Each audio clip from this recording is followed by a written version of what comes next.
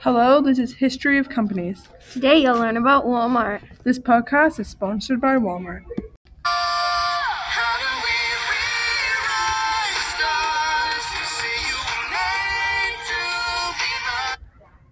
Walmart was founded by Sam Walton. Oh yeah, didn't he open the first Walmart when he was 44? Yep, in 1962 in Bentonville is where he opened the first Walmart.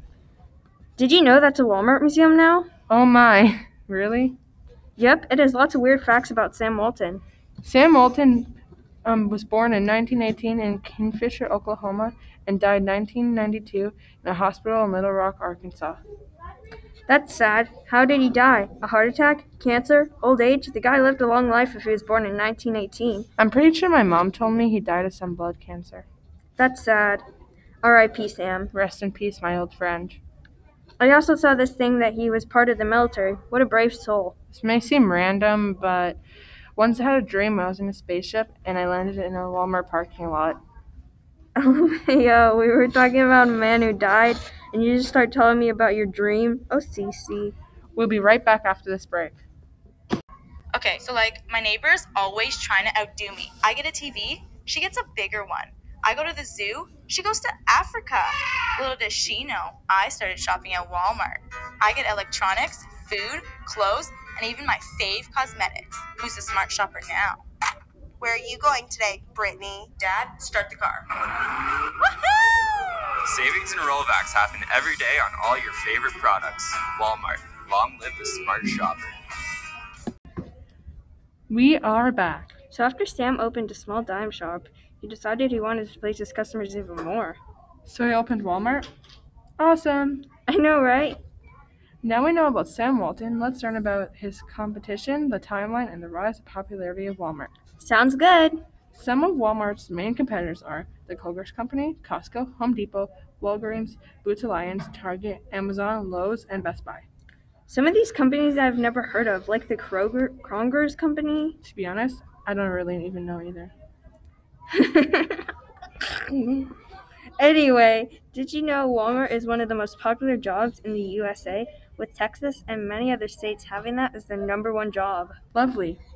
I know, right? Okay, now we're going to talk about the first ever Walmart and its virus spreading across the world.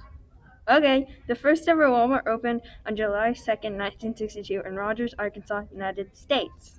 Before we continue, we would like to say a thank you to our sponsor, Walmart. Right now, because of Christmas, Walmart is doing a huge sale. All items are 10 to 90% off. If you go to www.walmart.com and use our coupon code CESNOOP to get 25% off your whole purchase.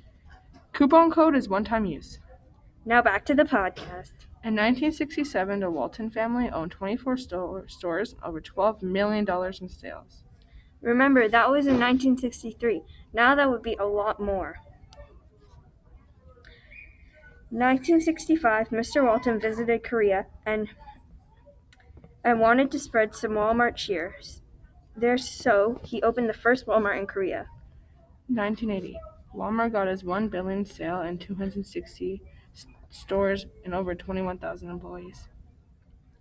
By 1993, Walmart gets 1 billion items sold in a week. In 1994, Walmart comes to Canada. 1996, Walmart comes to China. 2012, Walmart turns 50. Now you're all caught up. We will be back after an ad.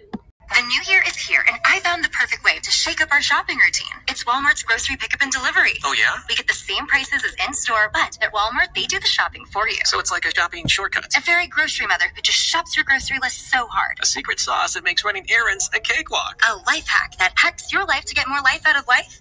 Nice. Use code WOWFRESH and get $10 off your first grocery pickup or delivery today. Hello, and welcome back. Let's talk about the rise of Walmart and our opinions of Walmart and its history. Our opinions? I can already see the hate falling in. I don't know what to say. Snoopy, you go first. All in all, I think Walmart has a pretty cool history and that its future is shining bright. My opinion is Walmart's history is really cool. I also think it's kind of funny that they made a Walmart museum. Yeah, but we definitely need to book some flights tickets ASAP. I want to see that museum. We want to thank our sponsor again. Thank you to Walmart for giving us this the store we all need. Save money, live better.